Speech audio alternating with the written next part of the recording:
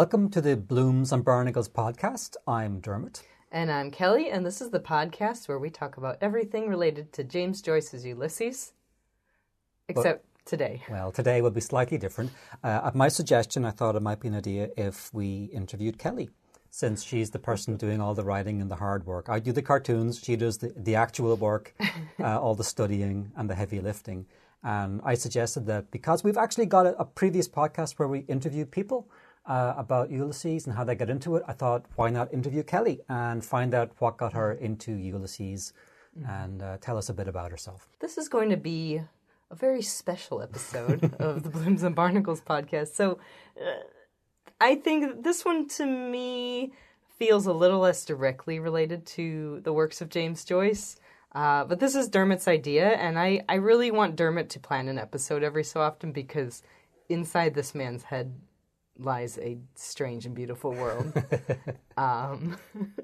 So his first idea that he pitched to me was to interview me. So we will talk about my thoughts on Joyce today, but we're not going to talk directly about Joyce or his life or his work. It'll be indirect. So just know that going into it. So if you don't want to listen, you can go away and come back in 2 weeks. If you're asking, when are they going to get to the book? I want stream of consciousness. When are they going to get to the fireworks factory? The car chase sequence. No, that's a Simpsons reference. That's from the Poochie episode. One of our most quoted Simpsons episodes. Yeah. Anyway, we're not going to get to the fireworks factory, is my point.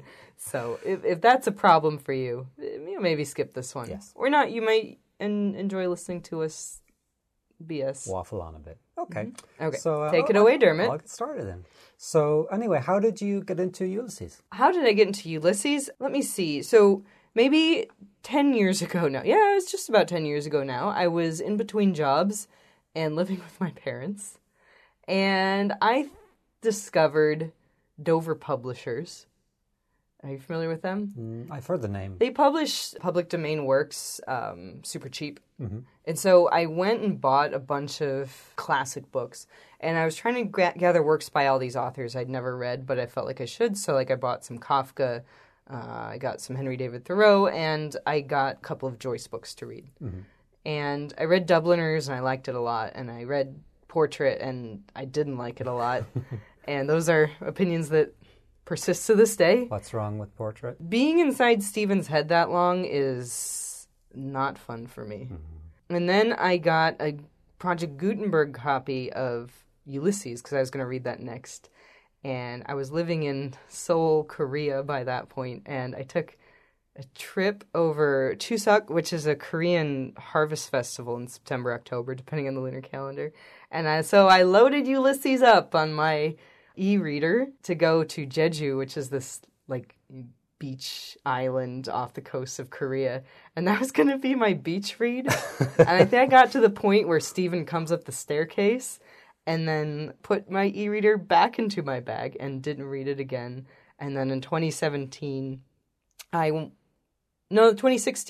to Ireland and I met a friendly young graduate student there, and he's studying Ulysses, and so we just started talking about it, and I said to him one day, I think I'm going to try to read Ulysses, because every so often I just like to read a big, difficult thing. It makes me feel smart, and, I thought Ulysses is a good place to start, because I like Dubliners so much, and the literary masterpiece, so what the hell. And so I said, I think I'm going to read Ulysses this year, and he said to me, You don't have to do that. Which made me really sad. But anyway, I'd set it as a goal for 2017. That was my resolution. New Year's resolution, yeah. So I did it, and I read it alone for a long time, and then I met my friend Tom, who I interviewed in episode 1. And that's here in Portland? Here in Portland, and we started a book club together, and it's one of the best things I've done since I've lived in Portland. Which is Tom owns an Irish bar up the street. Yeah, Tom O'Leary, beautiful human being, truly a mensch to use a word I heard in a movie the other day. I'm going to say it, formerly an actor on the soap opera Fair City. Yeah, he played a very Brendan Daly on the Irish soap opera Fair City. So any Irish listeners will go, oh my God. But it's so I bumped into Tom by accident here a couple of years ago, and when I found out he was on Fair City, I was pleasantly surprised. You don't expect to meet people like that around him. But no, he's a really lovely person and dear to us both. He introduced us, so special person in our lives. But I mean, so halfway through the year on Bloomsday, then I started to read it for the second time. So I read it twice, overlapping in the course of from 2017 through midway 2018, and now I'm reading it a third time for the podcast, but much more slowly, and I hate to use the word intentionally because it's been co-opted by new agey people, but just slowly and just really trying to digest it more and understand what's underneath every little stone and pebble in the whole book. So that's how I got into it. Basically, I just wanted to read something hard. I was looking for a challenge, and I got one. So what's your favorite episode in the whole book? My favorite episode, without a doubt, is Circe, because I love horror and messed up ghoulish things and the macabre and the gothic. And that chapter is more or less the whole book turned upside down and made surreal. And it's perverse. That's the one with the hallucinatory sequence? Yeah. Where it takes place in Nighttown. Right. Which now is like behind... It's in modern-day Dublin, it would be like right behind Basaris. So... Okay. Yeah, which is the big bus depot. It's a monstrous 1970s carbuncle. Yeah, okay. Excellent use of the word carbuncle. I love Basaris. I hate to say it, but I love that building. It's horrible in the best way. Yeah. Oh well. So that event happens around there, and it's like something out of Hieronymus Bosch. Yes. Yeah. Yeah, I really like it. It's creepy and surreal, and it lit up my imagination like no other chapter did. Because I would say the other chapters are all, not all of them, but many of them are feasts for the intellect, like Proteus that I'm writing about right now. But Circe is a feast for the senses. Right. In particular. Yeah, I just like weird stuff. Like, I really like weird, creepy things, and it is that for 250 pages.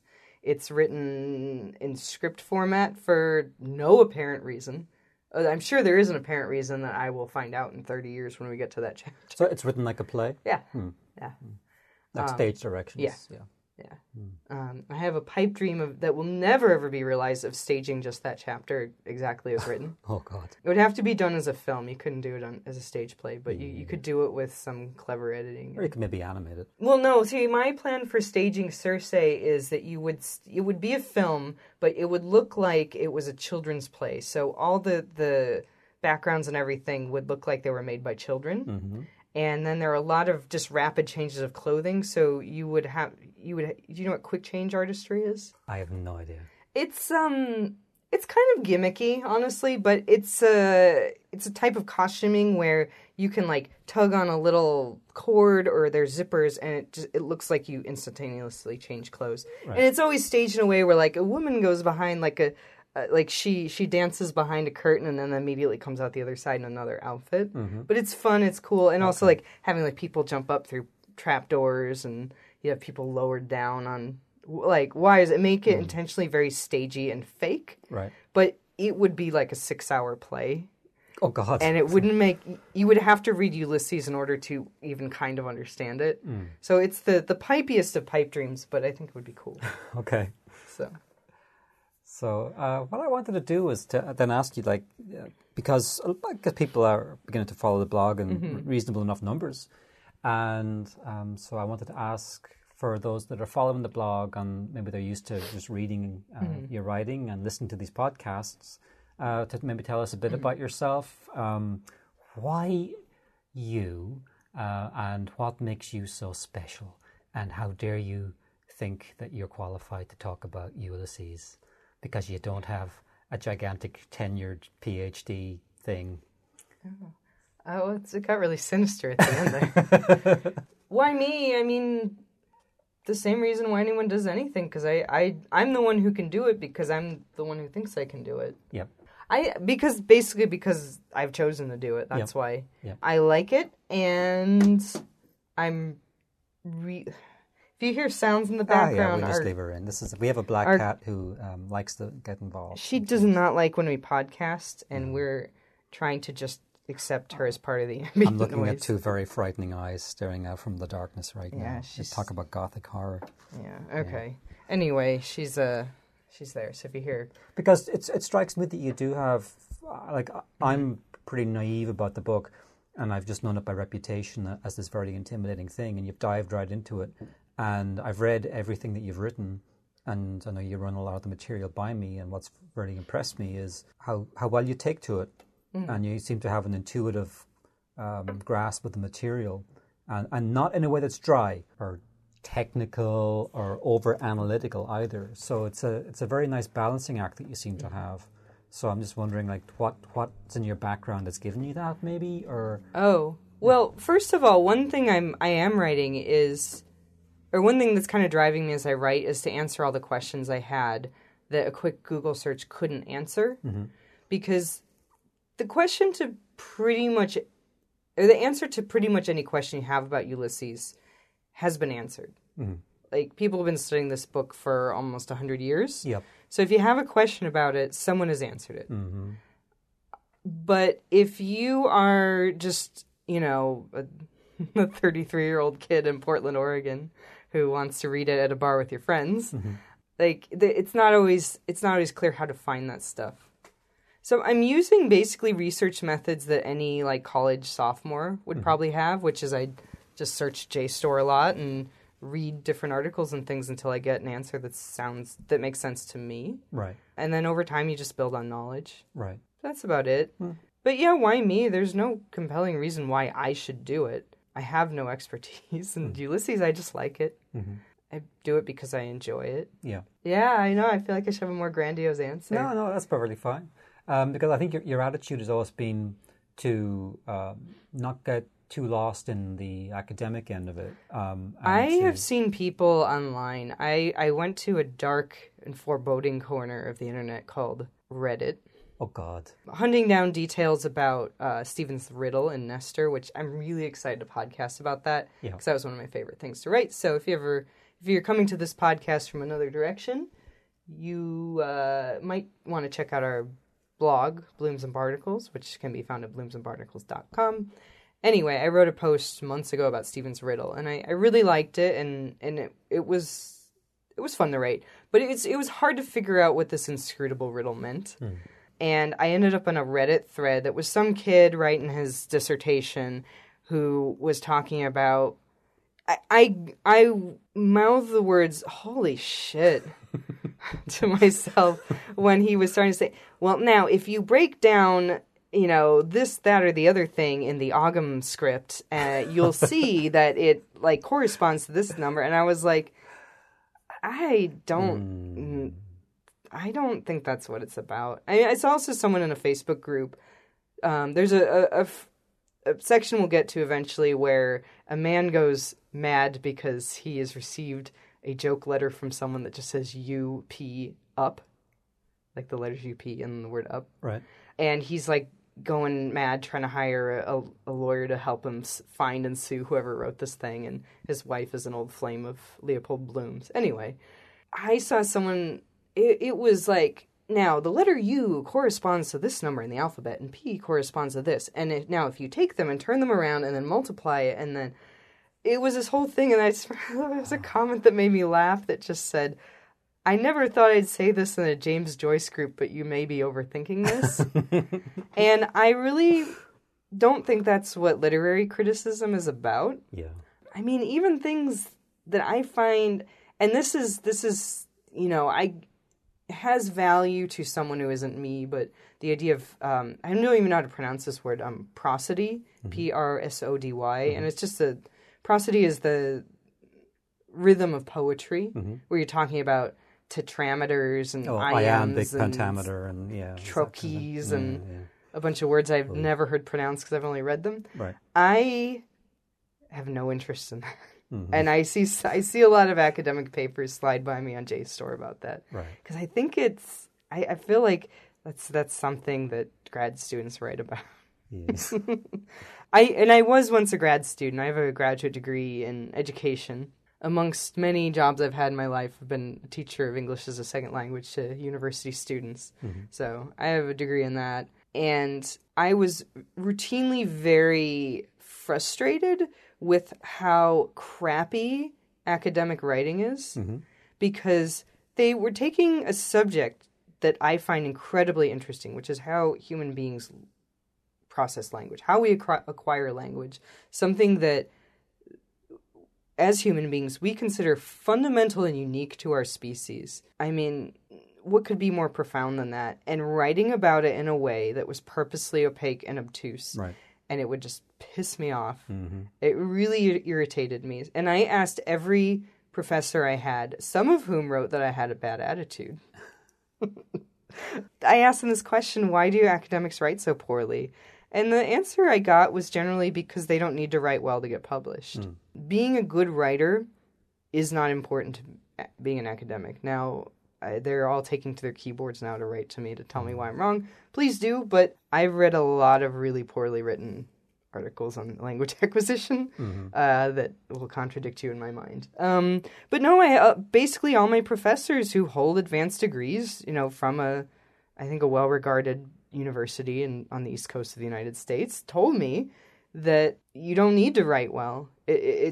That's not what it takes to get published. So to get published in an academic journal, Right. that kind of writing well, quote unquote, whatever that means to you, that is the purview of the person who writes, the author of popular nonfiction. Ooh, boo.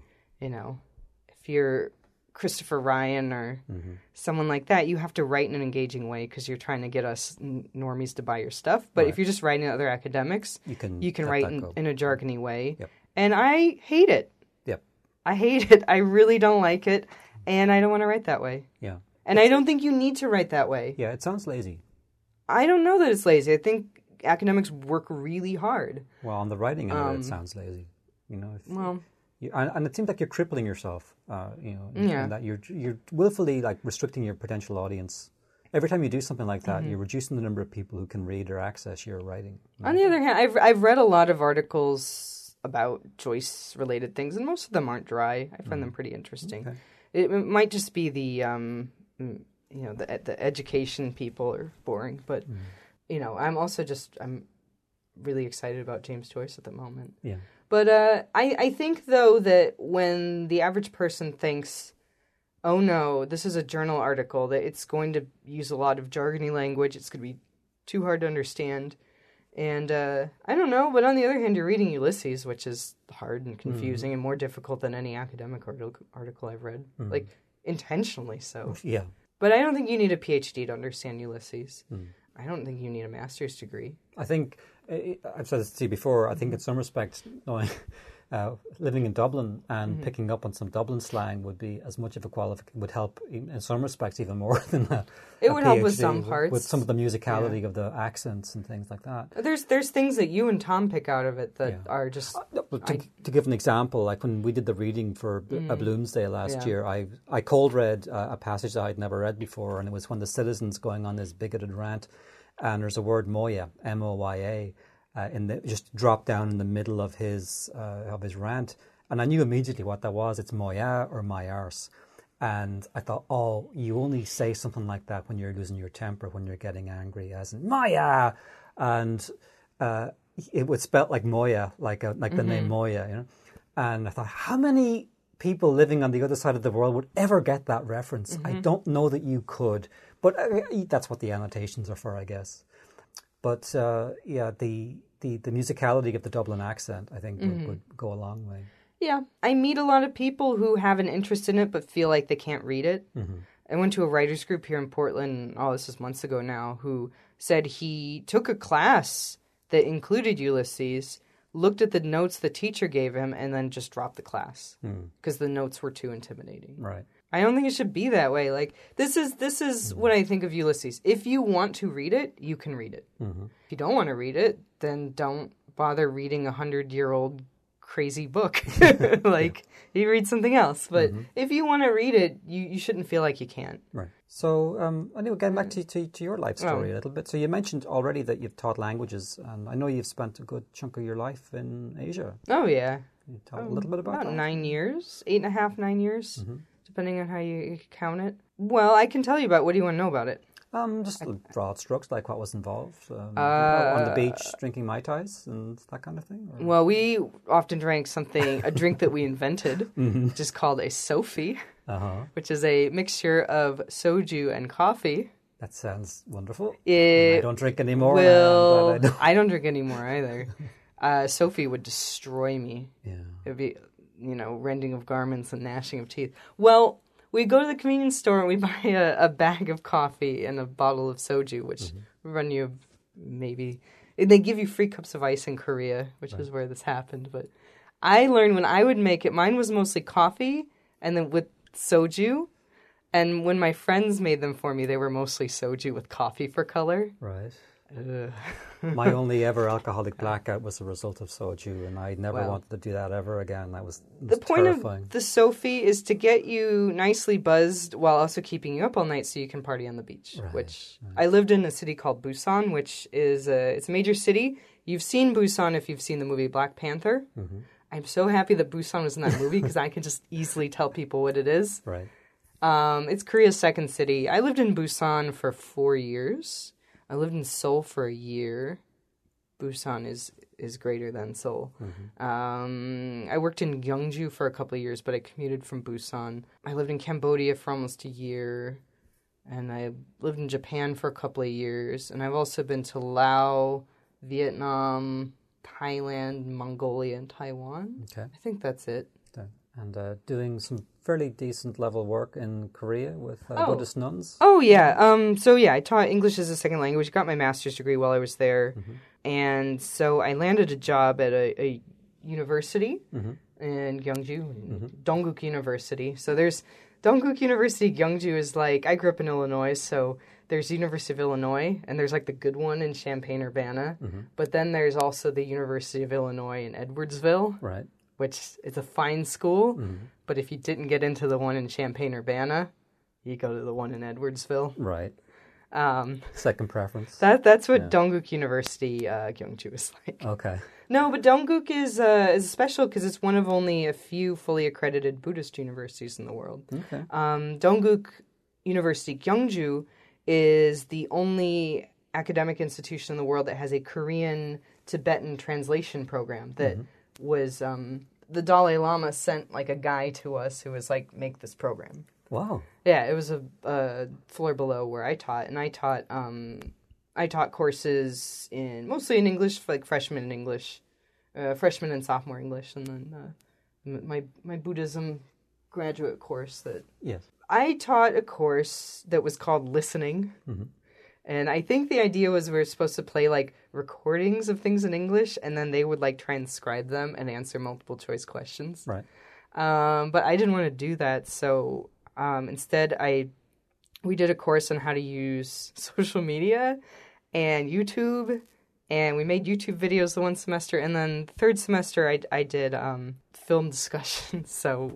Because if you watch films, you're listening to them. Anyway, but it was all Buddhist-themed, and my students were all Buddhist monks and nuns, and they are among the loveliest people I've ever met. Fantastic. Oh, before I forget too, anyone who loves zombie movies must seek out and watch Train to Busan, yes, which is a terrifying zombie movie. Was the train I commuted to work on every day for a year. Okay. Until they changed the schedule, and then I took the bus. Yeah, when we met, and I said, "Have you seen the movie Train to Busan?" I lived it, man. Kelly was like, "Oh!" The first time I saw a trailer for that movie, I was on the KTX train coming out of Busan. The actual train. Okay. I want to say I was literally on a train to Busan, but I'm pretty sure it was the morning train. Okay. Going up to Gyeongju, but. Anyway, that is not interesting to anyone. No, but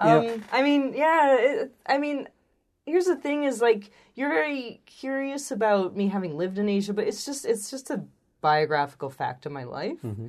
So, like, what was it like? I mean, it was just life. Mm-hmm. It's a place where I spent the first almost decade of my adulthood. Mm-hmm. I basically graduated college and got on a plane and went to Japan, and then came back in 2016. So just as Trump was being inaugurated. yeah, I came back because I thought Hillary Clinton was going to win. And Oops. one save, because I was the only American in my office, and very international office, and mostly Canadians and English and Irish and Kiwi guys in there. And they would have given me so much shit. Oh. Like it was your personal fault. Yeah. No, they just would have made fun of me because we made fun of each other all the time. That's what friends do. Yeah.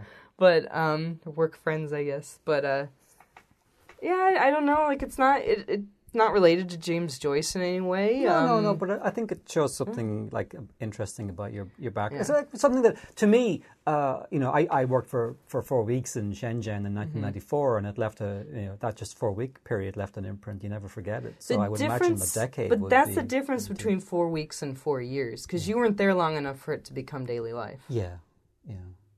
That sounds very accusatory, I think. But no, that is though, like, because when I came back from Korea, people were like, wow, you were in Korea for 5 years? And I'm like, yeah, and I went to Cambodia and Japan too.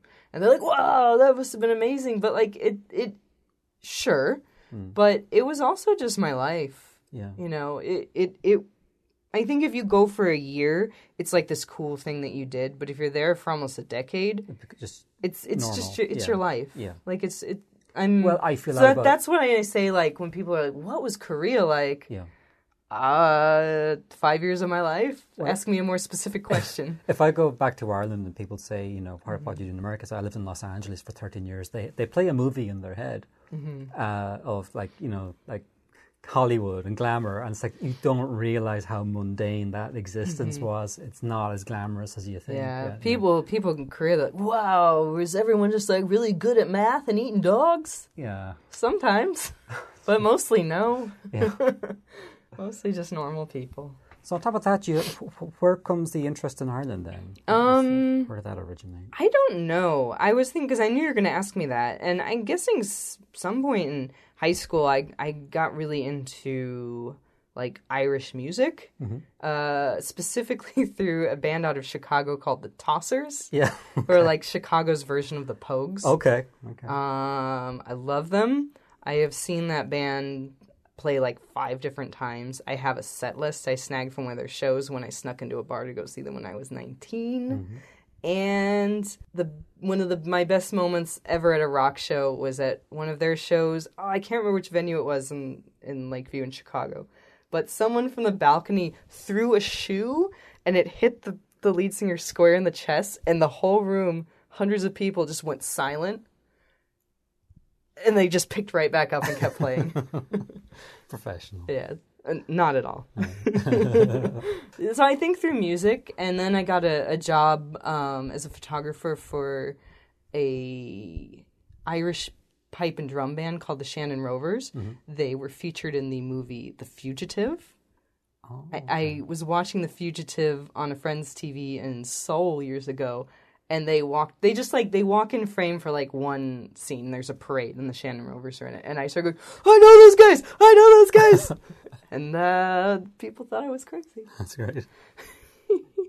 Yeah, so I think through that and, just kind of over time my interest increased. And then I went to Asia and it kind of went dormant. And then I thought, oh, well, I should, I left Korea, and I was like, well, I should go to Europe because I've been in Asia for so long to see something different. And so I'd been learning Irish, and so I went to Ireland. Yeah, I went to a little Irish school in Donegal called Idgescale, and it's just in this very remote part of like not Northern Ireland, but like the north part of Ireland. Donegal, was it? Yeah. Yeah. Was it in the Gaeltacht area? Yeah, it is. So it's Irish language. It's like it's a town called Glencolmkill, and they have no ATM. That's how remote it is. They said they were like in international newspapers and stuff because like the tiny town in Ireland with no ATM. Pain in the ass because I did not bring enough cash with me, so I had to borrow money from a lady in my class. But it was all fun. I don't know. I feel like it's not a very interesting answer. Well, no. I like the music and I like the literature. I read some Irish authors and I was like, this is pretty good. And then I think just the culture is fascinating. Irish people are generally some of the friendliest people I've ever met. I've been to Ireland 4 times now, twice with you and then twice on my own. And again, you just meet like something unique about being only in Ireland and Southeast Asia has this ever happened to me. You just meet people in the street and they like invite you to their stuff. When I was in Galway, I went to somebody's birthday party. Right. I'll never see those people again, but it was really fun. Well, our first trip there, we ended up being invited by the Lord Mayor to the mansion. Oh yeah, I forgot about that. Yeah, we went to when we were in Dublin in August of 2018. We went to there's an Irish language bookstore on Harcourt Street near Stephen's Green called An Shapa Leabhar, which means the bookstore in Irish, and I went and bought some books and was very shy, but they had a bunch of wine bottles out, and Dermot asked about them, and they said something was going on. They said they're having a 125th anniversary because they're associated with Conor na Gaeilge, which is the Gaelic League, which we wrote about in the Haynes episode. Yeah. Anyway, they said come back, and so we did. And there was a party, and there was a band there that I liked, an Irish band called Keela. They're fantastic. They if you were haven't really heard good. them. They were really good. So that was really exciting because we were in this little tiny basement, and there's a guy, this old guy, walking around with a gold chain on, and so I went up to him and said, "Why are you wearing that gold chain?" And he said, "Because I'm the Lord Mayor of Dublin." And then we chatted, and he invited us to the Mansion House, and we went and had they had an open bar, so I had some free Guinness on the taxpayer's dime, and yeah. And it was great. There were all these just working class Dublin people in from some local pub, and they were getting the photo taken with the Lord Mayor, and they had me take their picture, and I sent it to them. It was great fun. Yeah, I think we got the impression he hadn't been in office very long, and he was kind of exhilarated a bit. But your friend who does he work in the Dáil, or is he just Dáil adjacent? And he works in like Dáil, the legislative branch of the Irish. The Dáil being the Irish House of Commons. And he said that the mayor is apparently very supportive of like language stuff and cultural stuff. So. Yeah, and he's an independent, and he had to do a lot of wheeling and dealing to get the job. You get it for 1 year, and then it cycles through to somebody else. Anyway, so everyone gets a go. Okay. It was a pretty grandiose way to answer why you're wearing that gold chain. No, that was fantastic. You couldn't write stuff like that. Yeah, so basically, I'm friendly.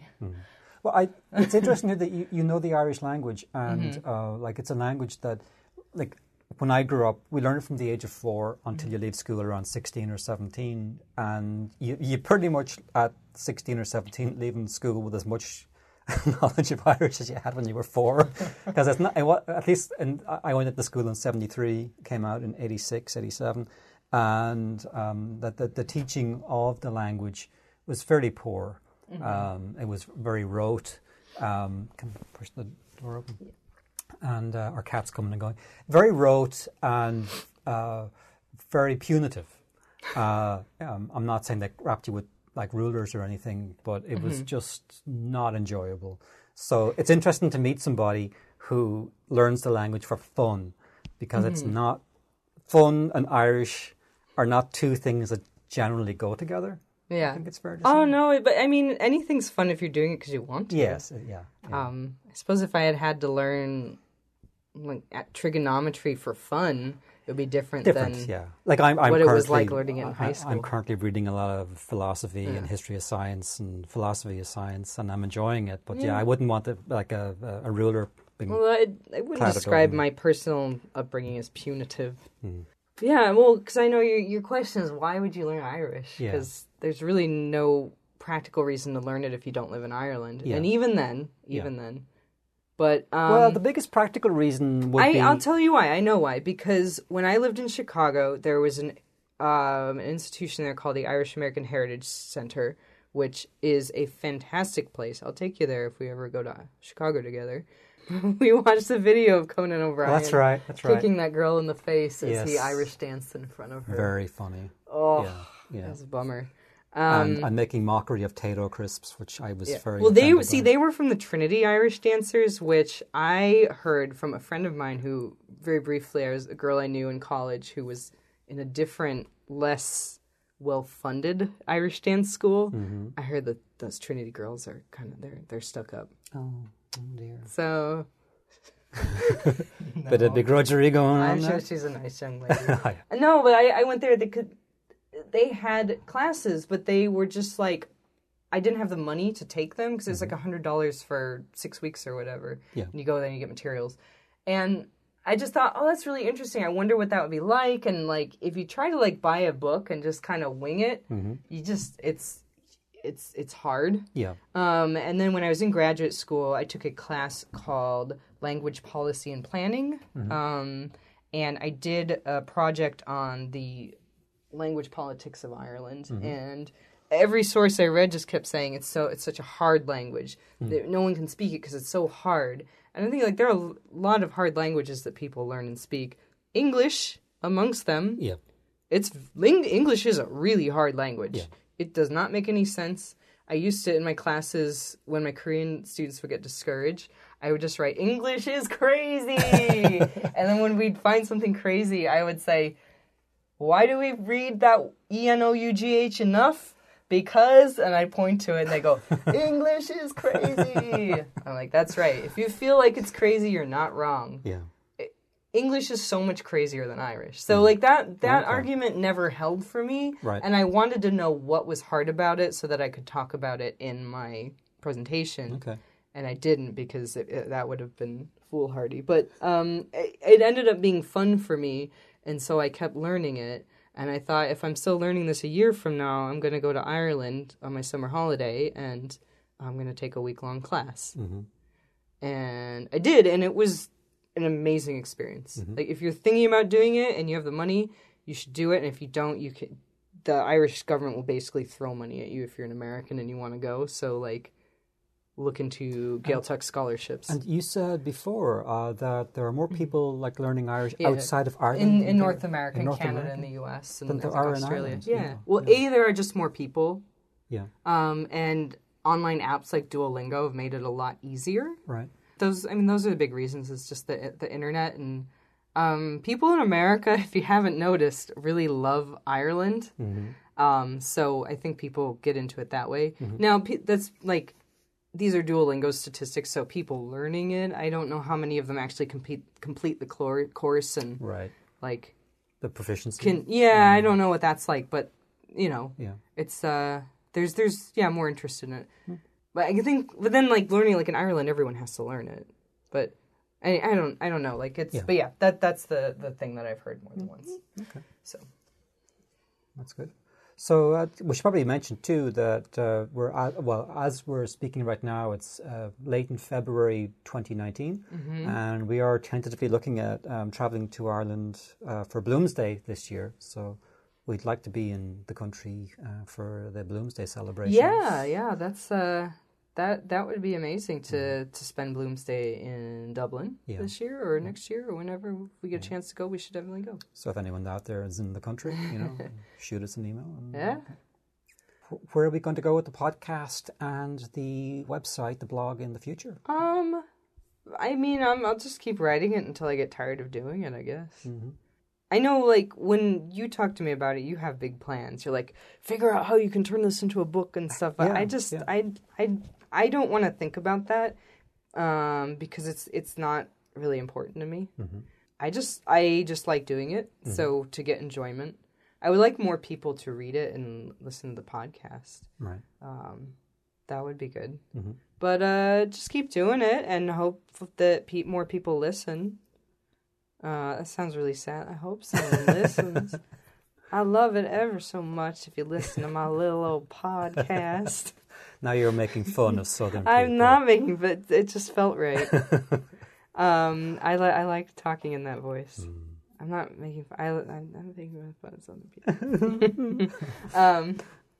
No, I would love it ever so much if you were to listen to my podcast.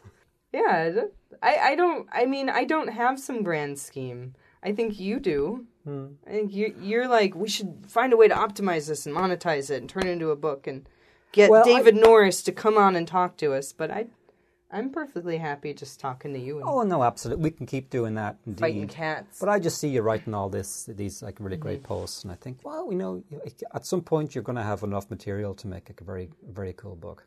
and I guess you so. know, or more than one, or you know. I don't know who would read it though. I don't know why. You know, it, Well, the it beauty- seems like they should go with all the fancy people. The beauty of the internet is we can self-publish. You know, if you Yeah. absolutely had to, and people who want it will buy it, and those who don't. They can keep watching, you know, Star Trek Discovery or whatever they're doing these days. But yeah, I don't know where it's going in the future. I'm just living in the now, man. Yeah, I'll keep doing the cartoons, Mm-hmm. which are great fun. I mean, for me to do the cartoons are a hoot. Where do you want it to go in the future? Well, I think we have like great content from you and fairly nice illustrations from me. So, you know, I think they go together very nicely, like soju and coffee. So Soju and coffee are that. I would not look at the Sophie as a life recommendation. There are a lot more calories in soju than you might realize. Also, you're basically I'm afraid I'm going to hurt Korean people's feelings, but soju is not a high quality liquor. no. Korea has many fine and wonderful contributions that it's made to world culture. The Hangul writing system amongst them is one of the most elegant language features I've ever encountered. But soju is the opposite of that in terms of cultural contributions. Soju's at the other end of that spectrum. Well, as my alcoholic blackout can attest, which actually wasn't on the back of a lot of it. Yeah, you can be very careful about All my best drinking stories are from Korea. Thank you for not asking me to share a Korean drinking story. No, we will leave that to the imagination. Oh, I've got some doozies. Yeah, anything else you want to know about me? No, I think that pretty much covers it. Do you think people are going to listen to this episode? They actually might, believe it or not. And if, Why would they do that? Because, well, if they're listening to you talk every week for 45 minutes... Yeah, they then, want to know about James Joyce, Yeah, though. but you know, you're a disembodied voice, and sometimes it's interesting to get a little bit of bio of the person right. and some of their background and their experiences. Well, I'll say this then as a way of ending this episode. I don't have a PhD. I've tried a couple of times to get into PhD programs, and the second time, the rejection letters were nicer than the first time. I don't think academia is probably the right track for me, because they don't seem to want me. Also, there's the diminishing returns issue, too. Well, Like, that's a separate issue. We won't yeah. even go there. But I don't want to get into that. Yeah. But it doesn't seem like that track is going to work out. But you know, if all I want to do is read books and write about them, like I can just do that. Right. You know. So I'm just gonna like do that and stuff. Yeah. Also, if you write an article for a peer-reviewed journal, I don't feel that you can reference the classic John Cusack film Better Off Dead as a reference point. But you can, of course. Yeah. Yes. Yeah. Maybe you can. I don't know, because they did not accept me into the PhD program. Yeah, I don't know. I have a weird biography, I think. Like, my path in life doesn't make sense. Like, it doesn't look like it's leading particularly anywhere. So I think when you put it all out on paper for people who decide things, if they have to decide who they're going to give a ton of money to work over 7 years for a PhD, they're going to give that to someone who has clearly laid out a path for themselves, which I have not done. I have done some cool stuff, but that was basically what I wanted to do with my 20s. It wasn't to lay out a path for a successful academic career. It was to do a bunch of cool stuff. Right. And I did that. Yeah. And I guess when I turned 30, I just wanted to keep doing cool stuff. And I wanted to do some more meaningful cool stuff. So that's the trade-off. I've partied all night on a beach in Korea. And so I want to do something a little more meaningful, and I guess this is it. You know, I worry that it's not meaningful enough. It's kind of obscure, and it's what you enjoy doing. It is, yeah. And that enjoyment, I think, comes through the writing and the interviews. Okay, so I think we'll leave it there, and please stay tuned for the next episode in a couple of weeks. And we'll get back to talking about Nestor. I think the next one's going to be about Pyrrhic victories, so it's going to be really happy. Because ancient Greeks were very happy about things. Well, it's not so much the ancient Greeks, it's the the Pyrrhic victories of it all. Yeah. Yeah. Okay. Uh, Been fun. I like this. Good. More enthusiasm. I like when you're happy. All right. Okay, then. Well, I'll see you guys next time. All right. Bye-bye. Thanks so much for listening to the Blooms and Barnacles podcast. Please visit our website at bloomsandbarnacles.com to read our blog, which is updated weekly on Mondays with a new blog post and artwork about James Joyce's novel Ulysses. And you'll find a new podcast there as well fortnightly. We are on Facebook. You can search for our Facebook group, Blooms and Barnacles Podcast on Facebook. And if you're on Twitter, you can follow us at BarnacleCast. You can find our podcast pretty much any place you find podcasts. That includes iTunes, Google Play Music, Stitcher, SoundCloud, and Spotify. Go ahead and subscribe, and you won't have to remember which week we're dropping the podcast. Also, feel free to leave us a review on iTunes, as that helps our rankings and helps people find the podcast. And if you leave a positive review, we'll read it on the podcast. Finally, if you want to get in touch with us, the best way to do that is through email. You can email us at bloomsandbarnacles@gmail.com. Please send questions and comments, and we'll read them on the show if we get any good ones. Until then, have a great 2 weeks, and we'll see you in 2 weeks. Bye.